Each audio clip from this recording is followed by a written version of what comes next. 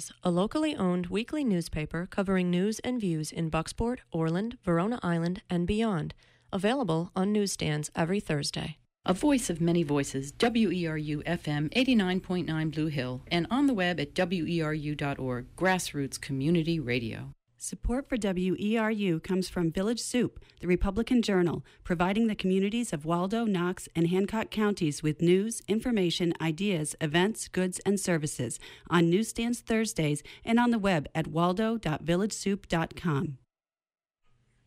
It's 4 o'clock and it's time for Maine Currents.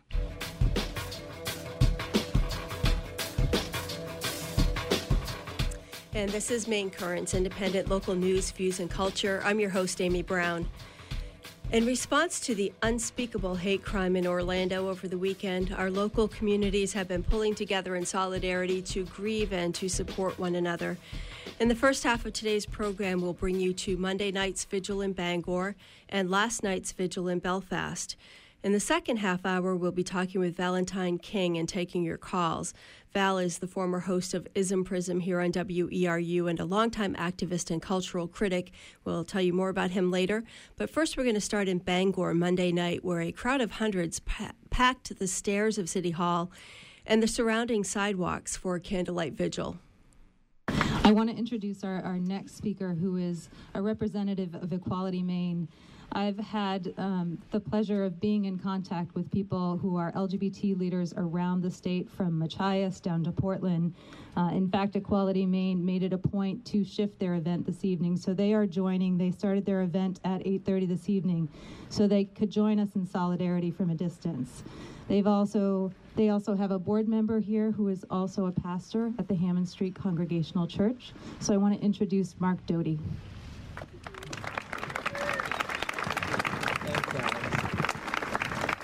Thank you, Alex. On Friday, I bought plane tickets to a gay men's gathering next month in Orlando. When the first awful news began coming from the Pulse nightclub yesterday, my first thought, not surprisingly, was that could have been me. My next thought was, of course, of the 100 victims and their families, especially the 50 men who died. Over the past 20 years, I have had literally thousands of conversations with gay men. Make no mistake, ours is not an easy life. It is complicated, challenging, and often lonely. For some gay men and trans men, life is ultimately too unbearable. Like our straight brothers and sisters, we have known suffering and also joy. That these brothers in the bond spent their last hours staring into the face of evil and being filled with terror evokes a sadness within me that is beyond expressing. How can anyone look the other way when these men were forced to tweet frantically their family and friends, "Someone needs to come and get us. He's in here right now. We're gonna die." For those who lost their lives and those who were injured, I mourn for the horror of those terrible moments. You may know that mass shooting has been defined as an event involving 4 or more people. The Guardian reports the stunning statistic that there have been 1,052 mass shootings in the United States in 1,066 days. 1,052 shootings in 1,066 days. President Obama has said that we have set a pattern now of mass shootings in this country that has no parallel anywhere else in the world. Even as we gather this evening to grieve and remember, I have to ask, how long will this madness continue? How many candlelight vigils will we have to hold across the United States before the horrific carnage ceases? Truth be told, we have not done and not come to terms with the place of firearms in our national life. Incredibly to me, the deaths of 20 children and 6 adults at Sandy Hook still has not enabled us to arrive at a consensus on the crucial difference between guns for hunters and guns for killers. In my view, there is never any reason for members of the general public to possess an assault weapon.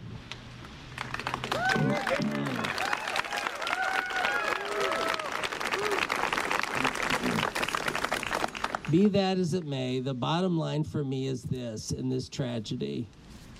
Let us mourn the deaths and wounds of those, our fellow citizens, for they are part of our American family and part of God's family. In their memory, let us all resolve to change the climate of gun violence in the United States. In the meantime, I am grateful for this outpouring of love and concern in Bangor and around the world, as well as for countless donations of blood. I take heart in the words posted by a pastor yesterday on the web. We all share one pulse. Thank you for coming. Thank you very much. We have a couple more folks who are going to speak. The next speaker that I get to introduce, I want to say, is a proud lesbian mom and also a good friend of mine. I want to introduce the mayor of Brewer, Bev Uhlenhig.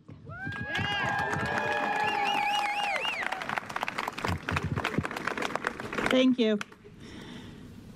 Good evening, and thank you all for coming. Your presence here is so incredibly important to so many of us. So I've thought a lot about what I was going to say tonight. A lot. I think even on Facebook I threatened to drop F-bombs, and I might. I apologize if I do.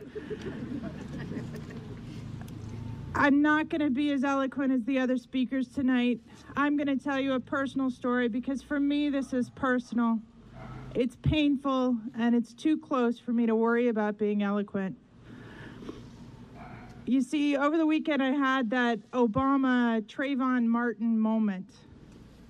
I knew that this could have been me, like Mark had said, this could have been me in a bar, dancing with friends, celebrating Pride.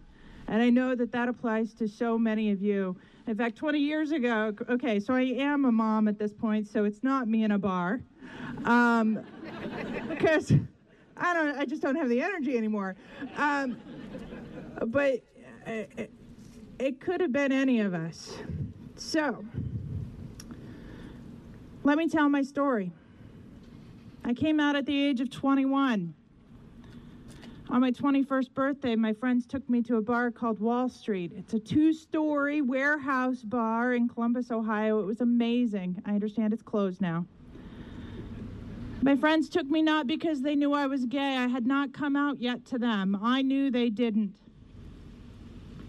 But they took me there because it was a place to dance and to laugh and to be comfortable. And because, let's face it, the dance music's better.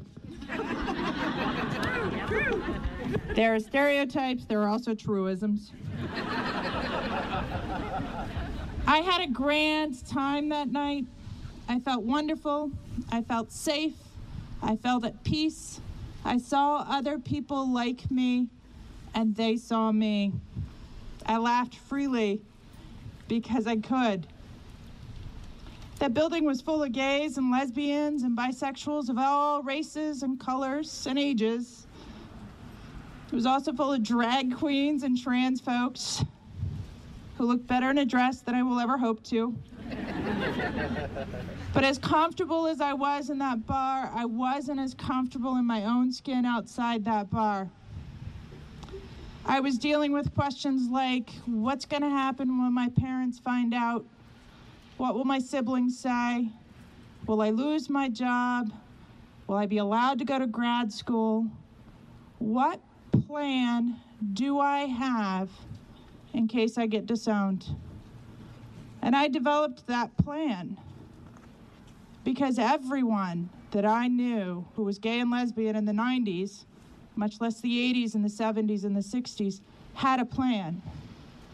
because we knew what could happen. We saw it. We saw others have to use their plan, and it's not fun.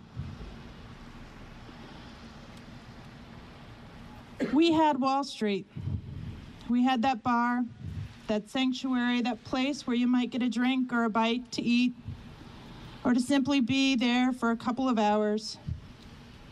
And that's part of what really stings about this incident to me, is that it wasn't just a hate crime. It was a hate crime in one of our sanctuaries, in one of our safe spaces. This is also a safe space, and I'm so glad so many of you are here. I truly, truly appreciate it. Things have changed dramatically over the last 20 years. We fought and won the right to not lose our jobs, although it still happens. We've won the right to be married in all 50 states.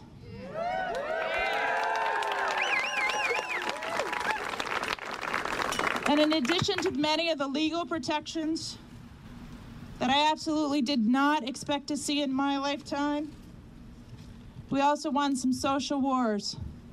Those social wars made it acceptable for us to live our lives out loud. We have an out lesbian mayor in the city of Brewer. I'm that out lesbian mayor, and I'm still surprised. But we haven't won safety, and we haven't won comfort. So I was very specific in my attire for tonight's event. I'm wearing black because we mourn. We mourn those we never got to know. We mourn our sanctuary. We mourn that little piece of our souls that never thought that this could happen. And I'm also wearing red. And I thought I saw Corey Haskell in the crowd and a couple other folks who worked on the 2009 marriage campaign. And for those that were there in Augusta in 2009, at the Civic Center with 4,000 people dressed in red, red for love. You know you can't wear red without thinking of love. I don't have any amazing words of wisdom that will make this feel all better. My kids are still young enough that they believe me when I tell them I can kiss their boo-boos and make it all better.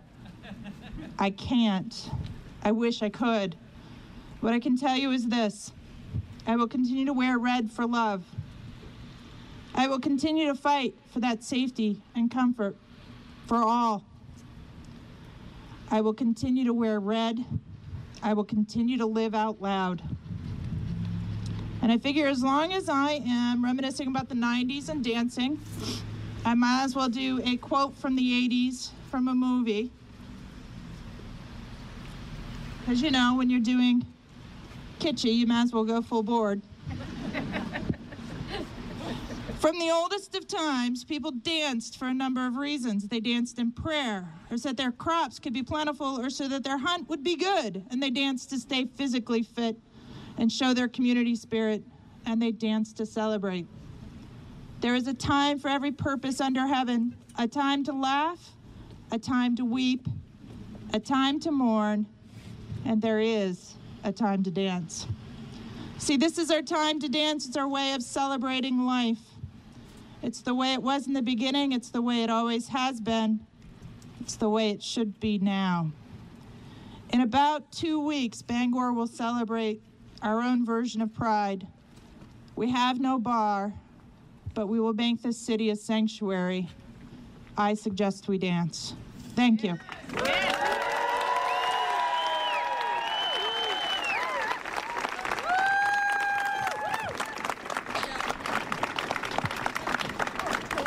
Thank you so much. One of our last speakers of tonight is from the Health Equity Alliance, HEAL. Her name is Maggie Campo. Please help me welcome her. Hi. Thank you so much, Alex and Einstein, for inviting me to stand up here tonight. And thanks for hanging in there, everybody. For those of you who don't know me, my name is Maggie Campbell. I am the Director of Communications at the Health Equity Alliance here in Bangor, which is a public health nonprofit that serves the LGBTQ community. We feel this tragedy really deeply, as not only our clients, but many of our staff members, myself included, are members of the LGBT community. And so I'm grateful to share just a few quick words with you tonight. Yesterday, our country awoke to the news that something horrible had happened, right? We awoke to find that yet another mass shooting had occurred within our borders. We awoke to countless articles and updates detailing the attack, location, perpetrator, victims. As I reflected today on what's happened, responded to calls, texts, and messages of anguish, anger, and pain from my queer family in Maine and spread across this world, I prepared to gather with my community in mourning, and I was called to put words to a nagging feeling. Straight, cisgender, white Americans awoke yesterday to a tragedy that defies description, but unlike me and my queer siblings, they awoke to a feeling of safety. LGBTQ people live each day with an awareness that safety is not guaranteed. Many of us are rejected by our communities, our families, our faith leaders. Our identities are challenged, erased, and ridiculed. We walk the streets knowing that harassment, violence, and hurt could come at any moment. Trans folks and queer people of color know this threat even more intimately than others. Let us not forget that Sunday's shooting took place at Latino Night at Pulse, a night celebrating queer people of color. When I heard the news of the Orlando shootings, my first thought was one I'm sure echoed in the hearts and minds of my LGBTQ siblings across the globe, which is, am I safe? When I walk down the street holding the hands of a partner, am I safe? When I attend a pride event in my community with my friends, am I safe? When I kneel down in my place of worship, am I safe? When I order a drink at happy hour with a coworker, am I safe? When I go to a nightclub in hopes of dancing away my stress, freely expressing my gender, and connecting with people I love, am I safe? And for so many of us, the answer is no. Last weekend, I worked a pride event right here in Maine, organized by my coworkers, and spent the better part of the day trying to negotiate with an irrational man who sat on his porch across from our children's activity area, spewing homophobic and transphobic slurs for hours on end. I wish I could tell you that that was the first time I endured horrifying verbal abuse on the job, but that wouldn't be true. And when he held up a metal pipe and pointed it toward me, mimicking a machine gun, I thought to myself, am I safe? And the answer was no. So tonight we are gathered to grieve and to honor those who lost their lives in this tragic massacre, all our queer and trans siblings who have lost their lives to the same hatred, violence, and intolerance that spurred this attack, to the people who paved the way for us to stand here today, proudly proclaiming our identities, surrounded by supportive community members. The founding mothers of our movement, Sylvia Rivera and Marsha P. Johnson, page turn, who were fierce, unapologetic trans women of color who taught us the meaning of bravery and protest. We hold in our hearts every queer person who is alone tonight, every queer person who wonders how they will face the world in the morning. And lastly, we are here to love one another, our most noble goal. As we go back to work, back to school, and back into the daily patterns of our lives, which for many of us, and for me, include providing services that keep our beloved queer siblings alive. We must support one another every day the way we support each other tonight in the face of tragedy. We mustn't let the voices of hate turn us against other marginalized people. And we must love in the way only we can. We must survive. Thank you.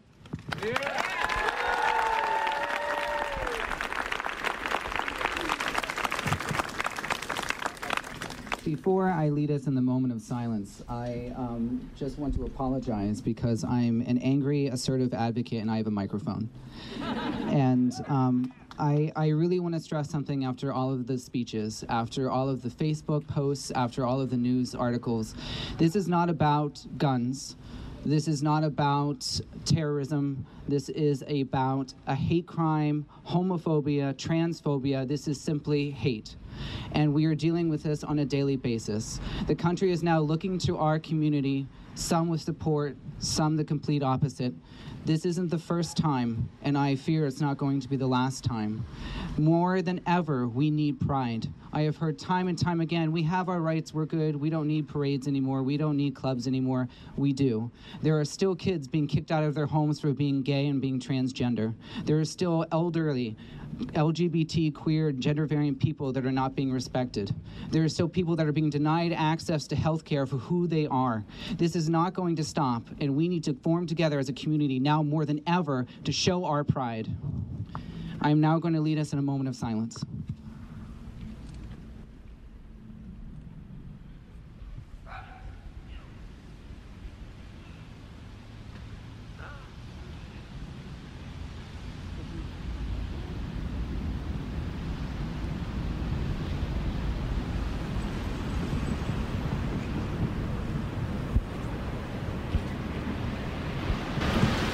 We are a gentle, angry people, and we are singing, singing for our lives.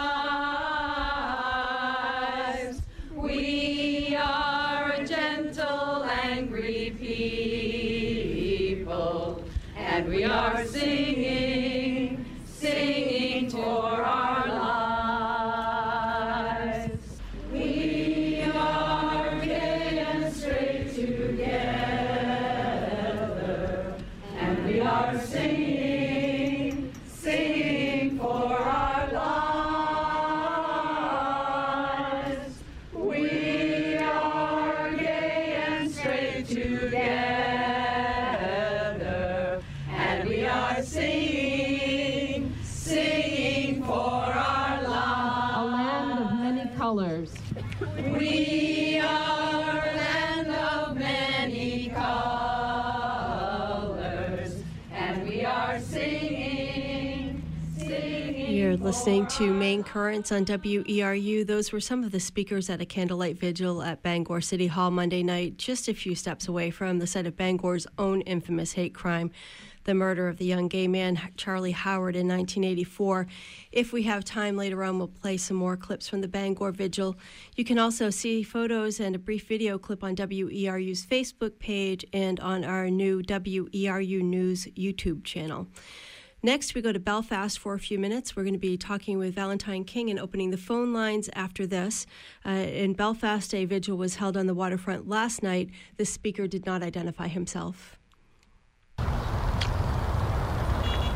It's so easy to turn to rage. It's so easy to turn to anger. It's so easy to blame. Most of my extended family was cooked in the oven at Auschwitz. And most of my life I've asked the question, how did it happen? How did good people let this happen? It's a question we have to hold close in these times, because it happened because we could call people other. It happened because we could demonize the other. It happened because we could separate ourselves from themselves. As a gay person, I know what it is to be shunned, to be called other, to be hated. It happened to me in my own family. My poor mother couldn't fully love or embrace me because she was poisoned by this society. There is a movement afoot in our country to demonize the other. And I am sick and tired and scared. And I rise to talk to you today out of that fear to what is happening to our country. Ever since this event happened in Orlando, the media has simply called it terrorism. Occasionally, they've said it's against LGBTQ people. But that misses the point. A very troubled individual was allowed by our society to take up an assault weapon and commit mass murder. And the little we know about him is that he was a deeply troubled individual. He seems to have been troubled by his own internalized homophobia. He seems to have been troubled by the violence somewhere in his life. We must claim that violence belongs to all of us. It is not an accident, perhaps, that he came from Afghanistan. We must claim that we are part of that violence. We must accept our own role in it. We must learn that love does not come easily. It does not come quickly. It is a practice.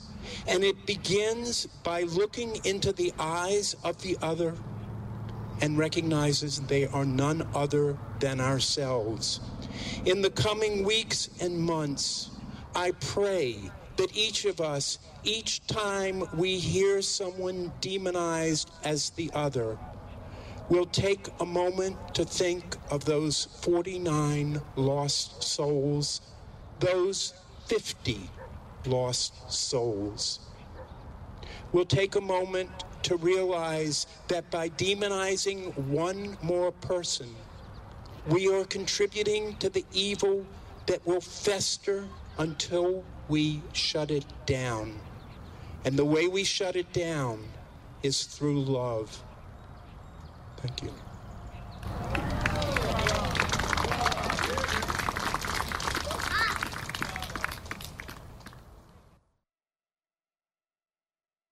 Leroy Valentine Fernandez, 25 years old. Jonathan Antonio Camoy Vega, 24 years old. Anthony Luis Lauren Odisla, 25 years old. Christopher Joseph Sanfeliz, 24 years old. Yil Marie Rodriguez Solivan, 24 years old. Javier Jorge Reyes, 40 years old.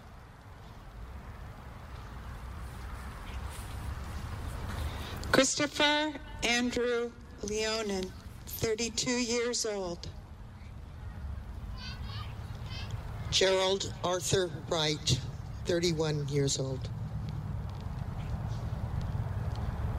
Deanka Deirdre Drayton, 32 years old. Mercedes Marisol Flores, 26 years old. Oscar A. Arancina Montero, 26 years old. Eddie Jamoldroy Justice, 30 years old. Alejandro Barrios Martinez, 21 years old. Luis Daniel Conde, 39 years old. Those, of course, were some of the names of the victims, some of the victims from the shooting in Orlando that were read by attendees at the vigil in Belfast last night. In a correction, the shooter didn't come from Afghanistan. His parents did. He was U.S. born. From Brooklyn. A video of the vigil is posted on WERU's website if you'd like to see that. That's the entire vigil. You're listening to Main Currents on WERU. I'm Amy Brown. For the second half hour, we'll be talking with Valentine King, and after we give him a few moments to say a few words, we'll be taking your calls. Listeners will remember Valentine King as the former host of Ism Prism here on WERU, but in that capacity, he didn't get a chance to really tell you about his own long history as an activist. Val is a cultural maven and an independent thinker, a cultural critic. He's been based in Soamesville, Maine here for the last 8 years, but he's originally from Philadelphia, where he was active in the independent arts and queer cultural movement in the 80s and was part of the movement fighting for recognition of AIDS as a national health crisis at the time. For many years, he was a youth development worker at the Youth Health Empowerment Project, an agency devoted to promoting HIV prevention and youth leadership. Welcome back home to WERU, Val. Hey, good to see you. It's good to have you here. Under weird circumstances, but right, yeah. Right. How are you doing? Emotional roller coaster. This is big. I mentioned to you, I think it's something like PTSD on some level. As a person of color, as a queer person of color, violence is always, I've been aware of violence. Actually, I've actually been put in the hospital, and I've been attacked at least 4 times in my life. Once at a party that I even gave by a stranger who came to the party with someone else. But this thing feels to me it could be a tipping point. It could be an opportunity. because it seems like it intersectionality of a lot of stuff. So it intersects with queerness, it intersects with homophobia, it intersects with terrorism, it intersects around racial and gender stuff. So, and also, it seems like it might be a shift in the society, because if this had happened 10 years ago, I don't know if it would be such a mass upset across the country, and people seem to be upset across the country. So although this is absolutely horrible, it seems like an opportunity to challenge something or to change something for the better. I think this is not just political thing. I think this is a moral thing as well. Yeah, and I said also with religion. But bars, for those who do not know, and you've probably been hearing a lot of this past several days, have been safe spaces. Queer people do not have many safe spaces. But bars, besides singing and dancing and celebrating of life, of coming together, it's also a networking venue. I got one of my best jobs at a bar. I was at the bar, and at that time, this is years ago, but I met one of the vice presidents of Mellon Bank. You know, that's probably 20 years ago. So that wound up leading to a really good job because of who I am. I can't easily just walk indoors and say, here's an interview. Could I be interviewed here? Whatever it is that I say, it's not easily palatable to the society. Another one of my best friends in the world who now lives in Seattle, how I got a really good job. I used to work at University of Penn as an assistant to a dean. But how I got that job, this individual who I met at a bar years ago already worked at University of Penn and worked for a dean. So I just want people to understand that bars are not just dancing. And we do need dancing because dancing is a form of therapy. Mm-hmm. You know what I mean? Dancing, I think for queer people, stops a lot of us from committing suicide. Mm-hmm. This individual, actually, the type of individual he was is recognizable within the queer community. It was people who have internalized homophobia. Runs all across the country. You recognize them, and they're struggling with something, with trying to love themselves or trying to like themselves, because it came out that he had been going to that bar for at least 3 years. He had been thrown out of the bar a few times drunk. It's rumored that he may have even tried to make a few passes at individuals. So that goes back to the intersectionalness, that he was struggling with something, that he was trying to find an answer with something. And then whatever won out he couldn't overcome, he used his religious background or delved into it to, that's the avenue he chose. At the same time, where there's a lot of support being given to the queer community, I've also heard a lot of negative stuff being given out or being stated by various Christian organizations or Christian representatives. And one in particular is the 700 Club. People who are defending that he did the shooting. Yes. Or in some cases, some pastors are saying he should have shot more people. Correct. And said that he didn't do enough. And that's Christian people saying, the Christian representatives that are making these statements. Let me interrupt you there, Val, and give the phone number, and then we'll continue along this thread. But if anybody else wants to join in and ask any questions, the number, if you want to call locally, is 469-0500. Again, 469-0500. Or toll free, it's 1-866-625-9378. Again, 1-866-625-9378. So go ahead. You were talking about how different Christian sects are responding. So I just wanted to pull that out, so you can't just blame it on Islam. So it's not. It's whenever theology and someone is dealing with insecurity, and theology can work as positive or negative for an individual. And I think for this particular individual, worked in a negative way. Attacking this bar, this is June, which is Gay Pride Month, which is and there's a history of attacking bars, queer spaces in America. So there was a bar called Stonewall in New York City, which was the fuse for Gay Pride. It was attacked in 1969, like June 28th.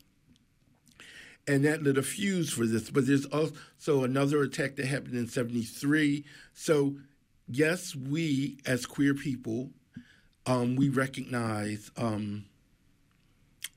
attacks on our havens, on our safe spaces. Well, in Stonewall, I mean, part of the thing back in the 60s too is that there was so much fear about being outed, being caught or arrested at one of these bars, being arrested for being at one of these bars. Things have, as you pointed out, changed by this point, but there's not completely, obviously, but there were degrees in between there. You were involved in ACT UP. ACT UP was attacked quite a bit. And the fact that ACT UP had to exist to bring attention to the AIDS crisis is also indicative of the way society was thinking about this, dismissing AIDS as being, something from the bathhouses, for people. Just as another gay, as a disease that only could affect gay people. So the marginalization again, the fringe thing again. And so ACT UP also proves how queer people can galvanize themselves and unite. But it was a long period of time that they had to fight by themselves before allies joined in to help them in the process of standing up and getting medications and stuff. It led to taking on Big Pharma in a really interesting way that created another type of methodology to fast-track medication. So the society as a whole benefited from it. The society in general benefited from the process.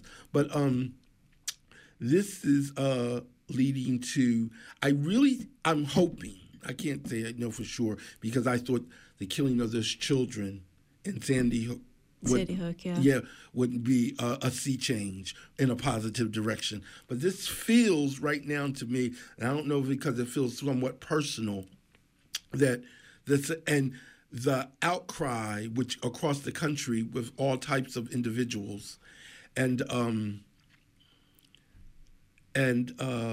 I think there's an opportunity. I'll just say I think there's an opportunity here again.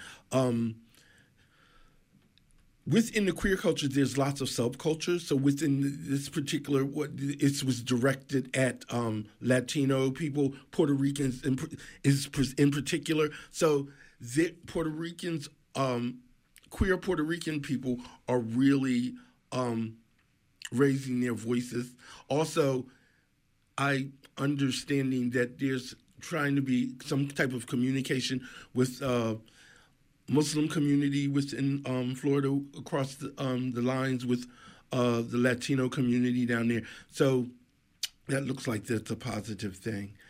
Our society has got to take on stuff, and how was he so easily able to access a weapon of mass destruction that should only be used for military reasons? I don't even think the police should have it. That's just me personally. And I'm not one of these people that's ban guns. But to me, that was a military weapon for soldiers.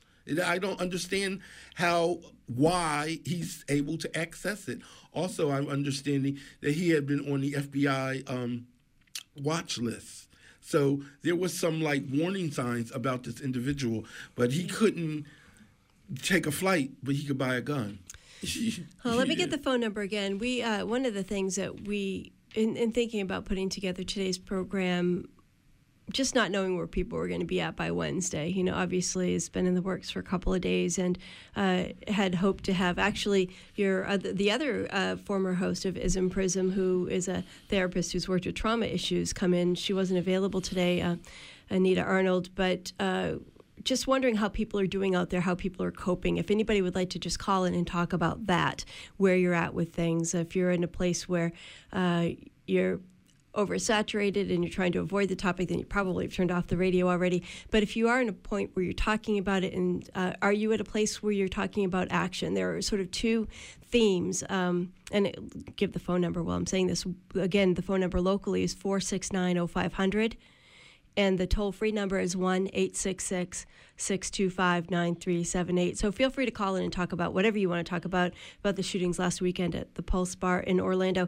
But people who were speaking at the vigils the last couple of nights that I attended, and people who I spoke with who weren't speaking on mic, seemed to be of a couple of different frames of mind in terms of whether they were in the process of just mourning and not wanting to think about the politics of it, or if they were at a place where unraveling some of the politics involved in all of this. So the first after hearing about the news within a couple of hours, Donald Trump tweeted talking about basically, see, I told you so, about people, Islamic people, Muslims, people immigrating to the U.S., and that received a lot of backlash. There have been both sides already instantly, as happens with all of these shootings, talking about gun control and whether or not this would affect Maine's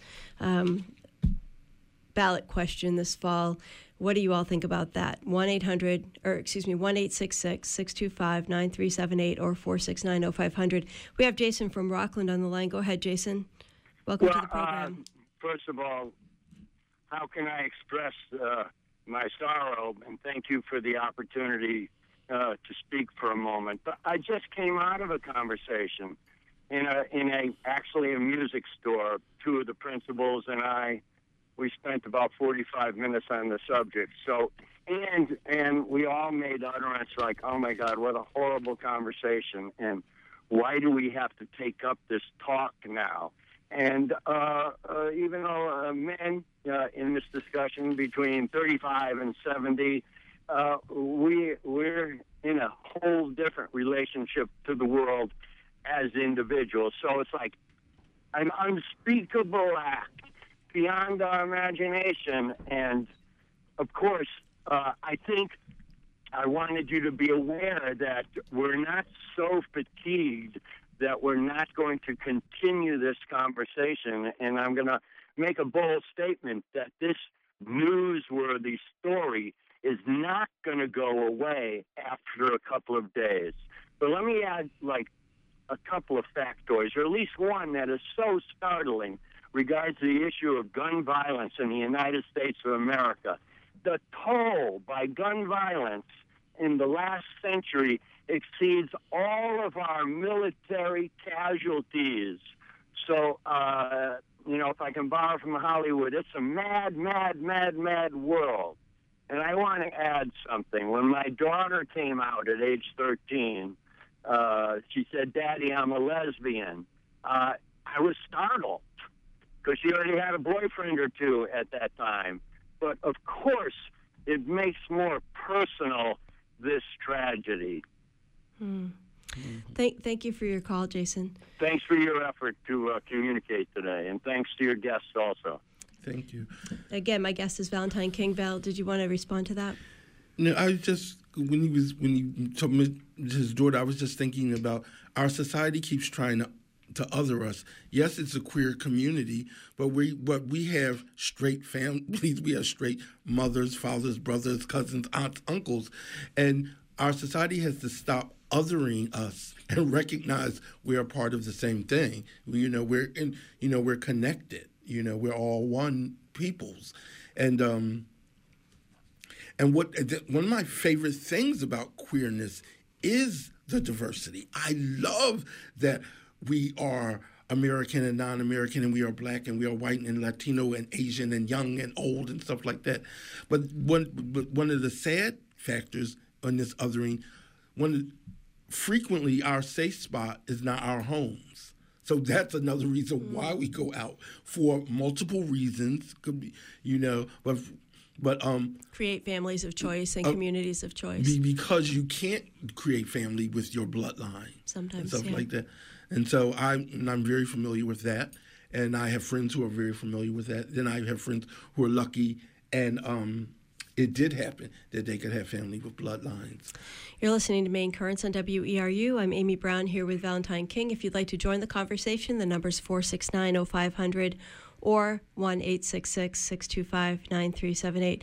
What about this conflict in the media about whether to portray this as terrorism or hate crime? It seems that a lot of the mainstream media is a lot more comfortable taking the terrorism angle, although what the groups that the shooter, I don't even want to say his name, the groups that he identified with are not connected. They're right. They even are opposed to each other. So his political analysis of that doesn't seem to be particularly well thought out. He does seem to, obviously he had some connection with the church and he had been trying to be radicalized, but that angle, as opposed to it being a hate crime and looking at his own practices and whether or not his religion was making him hate himself, that piece doesn't seem to be looked at quite as much. I find it strange that the mainstream media doesn't want to use the word homosexual or queer or gay, and if being a terrorist is in conflict with being a homophobe, you know what I mean? Like he just, I don't know whether or not he actually was a terrorist. I don't know what his connections were. I know, like you said, the two different groups that he mentioned are in conflict with each other.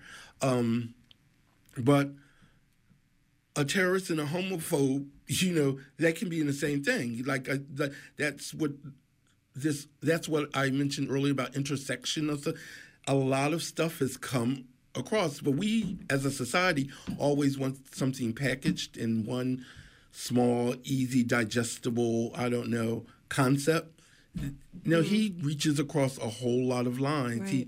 He seemed to have been in conflict. I don't really know whether he was queer or not, but it seems like it's a good, strong possibility that he was. Yeah, the staff at other gay bars in the area, including the Parliament House, have been saying that he was a regular at their bars and gay dating apps. But also he was a wife abuser. He physically abused his wife. That alone should be a reason why you shouldn't be able to purchase a gun. You know what I mean? And he also worked for G4S, which from 2007, so he'd been there for 8-9 years, a security firm that turns out is the second largest private employer in the U.S. Yeah, that's what I've read. They do some types of screening. He was screened twice during the time he was there, not by the FBI, but internally by them, at least twice. And then apparently they're not doing a passed good their job. Screening, so you have to wonder. This is a huge security firm. They can't screen this guy out. Right, that is weird. And then, which makes you wonder what else is going on with that security firm and screening of individuals. Just 2 weeks ago, President Obama had made a comment about people who are being looked at are on different lists, but there's nothing legally he could do as the president of this country to stop them from purchasing a gun. So even when someone is warrants to be watched, there's no law, there's nothing that can stop them from actually purchasing a gun.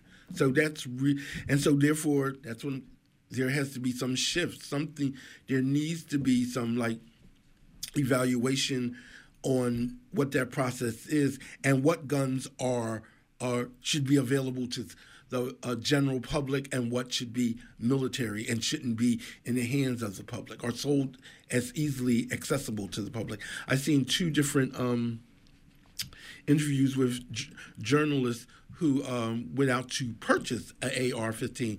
One young woman said it took her 7 minutes. 7 minutes, I saw that too. And then I saw one where the person said it took them 38 minutes. Right. So I don't know where they were in the country, but that's how long it took. But I also saw a ISIS clip where a representative of ISIS was saying, "Please stay in America. Don't come to the Middle East. Have your fight in the streets. And besides, all the guns are there. Y'all can get them." You know what I mean? So there's a meme going around on the internet that says, "Oh, I can't buy 2 boxes of Sudafed all right, I'll just take the one box and the 7 guns. Basically, that the background checks and the difficulty in getting that. But the arguments made by people who support, who are more gun supporters, that if one person in that bar had a gun, they could have taken the guy out. Now, we don't know if anybody, I don't know. I don't think it's been made public if anybody in that bar actually had a concealed handgun and whether or not that argument holds true. But and this is outside of your area of expertise, but what do you think about that? I mean, you said at the beginning that you're kind of balanced in terms of guns. You don't think these assault weapons are appropriate, but you're not completely anti-gun. I'm not anti-gun, and I think if people have, if there's legitimate background checks on guns, and I think it's a difference between hunting and protecting yourself and one having a weapon of mass destruction. Having a gun as a sports thing, I get that. I understand that. I don't understand a gun that shoots, I don't know how many clips in a minute. You know, like, what is the purpose of owning that object? What is the purpose? What is the fear? Why? And who are we as the other? And also, it seems like all the people who have these type guns, who are accessing these type guns, aren't using them to protect the home or protect the family. They're using them to destroy something, and whatever that is. I mean, besides taking life, but to destroy some idea or concept or fear of something they're directed at. So I don't know. And like you said, it's a bar. We don't know if someone had a gun. Someone could have had a gun. First of all, what's that law for the whole state of Florida? Oh, the one that allows you to carry, to basically shoot Trayvon Martin. You know, kids with Skittles. Yeah, that law. So, but the other, on a side note about that, I've known bouncers at gay clubs. Actually, most bouncers I've known at gay clubs have been heterosexual. Quite a few of them have been police, and that's how they were. And they like being bouncers at gay clubs because they say they get a lot of money for a short amount of time, and usually nothing happens. They don't have to really break up too many fights. There's usually, if it's in those environments, they preferred it over working straight clubs. They said straight clubs, they have many fights they have to break up.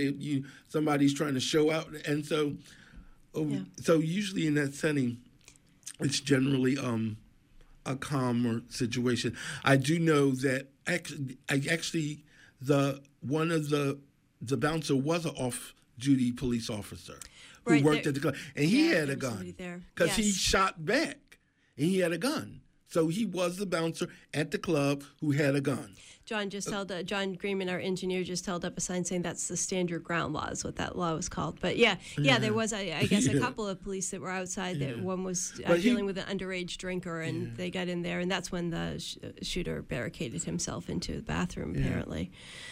So, Gay Pride Month, I guess Bangor's Gay Pride, big Gay Pride event is coming up this coming Saturday, or actually, maybe I have the dates wrong. It's the 25th, so that's not this coming Saturday. How do you think this is going to impact these activities? Are you feeling like... I posted, it's a drag performer who travels around the country, who actually goes to, she was just at that club in Florida a week before, and her job, that's how she entertains herself, makes her living, and she travels around the country. And she said she's trying to mentally get herself together to go to Gay Pride. She has to get on planes, fly, entertain, but this is her livelihood. And she knew lots of those individuals had died. So it's going to affect a lot of people in a lot of different ways. So I think it's just going to resonate, and as it is resonating, and it's going to hang in the air. But what I would like, if it resonate with Congress, the GOP in particular, to really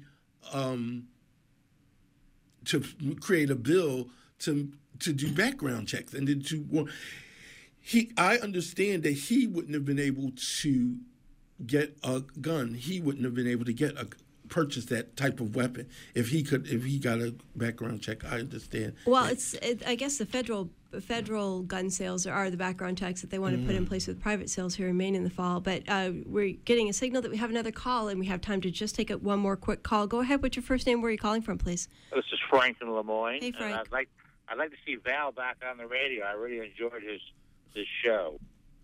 Thank you. You're welcome. And we're talking about guns. Well, I know that. Jimmy's not as full-time, and he is in prison. Yeah. But I wanted to just, if I had enough time, to make a real quickie thing about weapons. This Saturday, they're launching a $4 billion weapon at Bath Iron Works, and we have a licensed, permitted by the police demonstration going on at 9 o'clock down in Bath. More people, the merrier, to protest the $4 billion Zumwalt destroyer, which goes along with AR-15s, so to speak. It's just another weapon thing that we don't need. And thank you for the show, and thanks, Val. You're welcome. Thank you for calling in. And we have just 3 minutes left to the program, which I want to give to you for last thoughts, Val. I just want people. First of all, queer people are human beings. So we've been pushed to the fringe, pushed to the other, and we're connected. And please, if we can just use this as an opportunity for humanity's sake, and use this to understand it's not just political, it's a moral thing. It's a moral thing that we need to stand up and change. Like they say, no other Western country in the world is going through this. So there are answers, and they know what can be done. So this does not have to get repeated as often as it does. One of the speakers who spoke in Belfast when we played said, the way we shut it down is through love. Mm-hmm. And gun control is what the other point that you were making, right? Yeah, and love, and we're talking about strong, hard love. I'm thinking about it's a black woman writer. I'm blanking on her name right now, and she talks about love. She's from Kentucky. Bell Hooks, that's who I'm reaching for. Bell Hooks has a book, and real love is not easy, and it's not passive. And so I just wanted to get that out there. And that's a book to check in if you want to talk about what it takes to really love each other and love differences. Because differences, I love them, actually. I'm attracted to difference. So I don't understand the hate of other or the fear of other. And the fear of change that a lot of people have as well. Well, thanks again for being with us today. Really appreciate you coming. I'm so happy to see you. You too. And again, that's Valentine King. You've been listening to Maine Currents. I'm your host, Amy Brown. Join us here every Wednesday at 4 o'clock for independent local news, views, and culture. Next week, we'll have our next installment in our ongoing elections call-in shows with studio guests that support a range of political parties and candidates. Last time we had a Republican, a Libertarian, a Green, and a Bernie supporter and a Hillary Clinton supporter, and we're going to try to have that same mix next Wednesday at 4.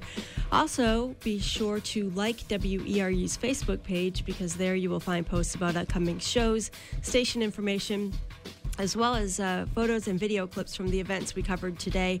WERU also has a brand new YouTube channel. Go to YouTube and search for WERU News. John Greenman engineered today's show. Stay tuned for Democracy Now! Up next, then Jazz Straight Ahead with Larry Stahlberg here on Community Radio, WERU-FM 89.9 Blue Hill, 99.9 Bangor, and streaming online at WERU.org.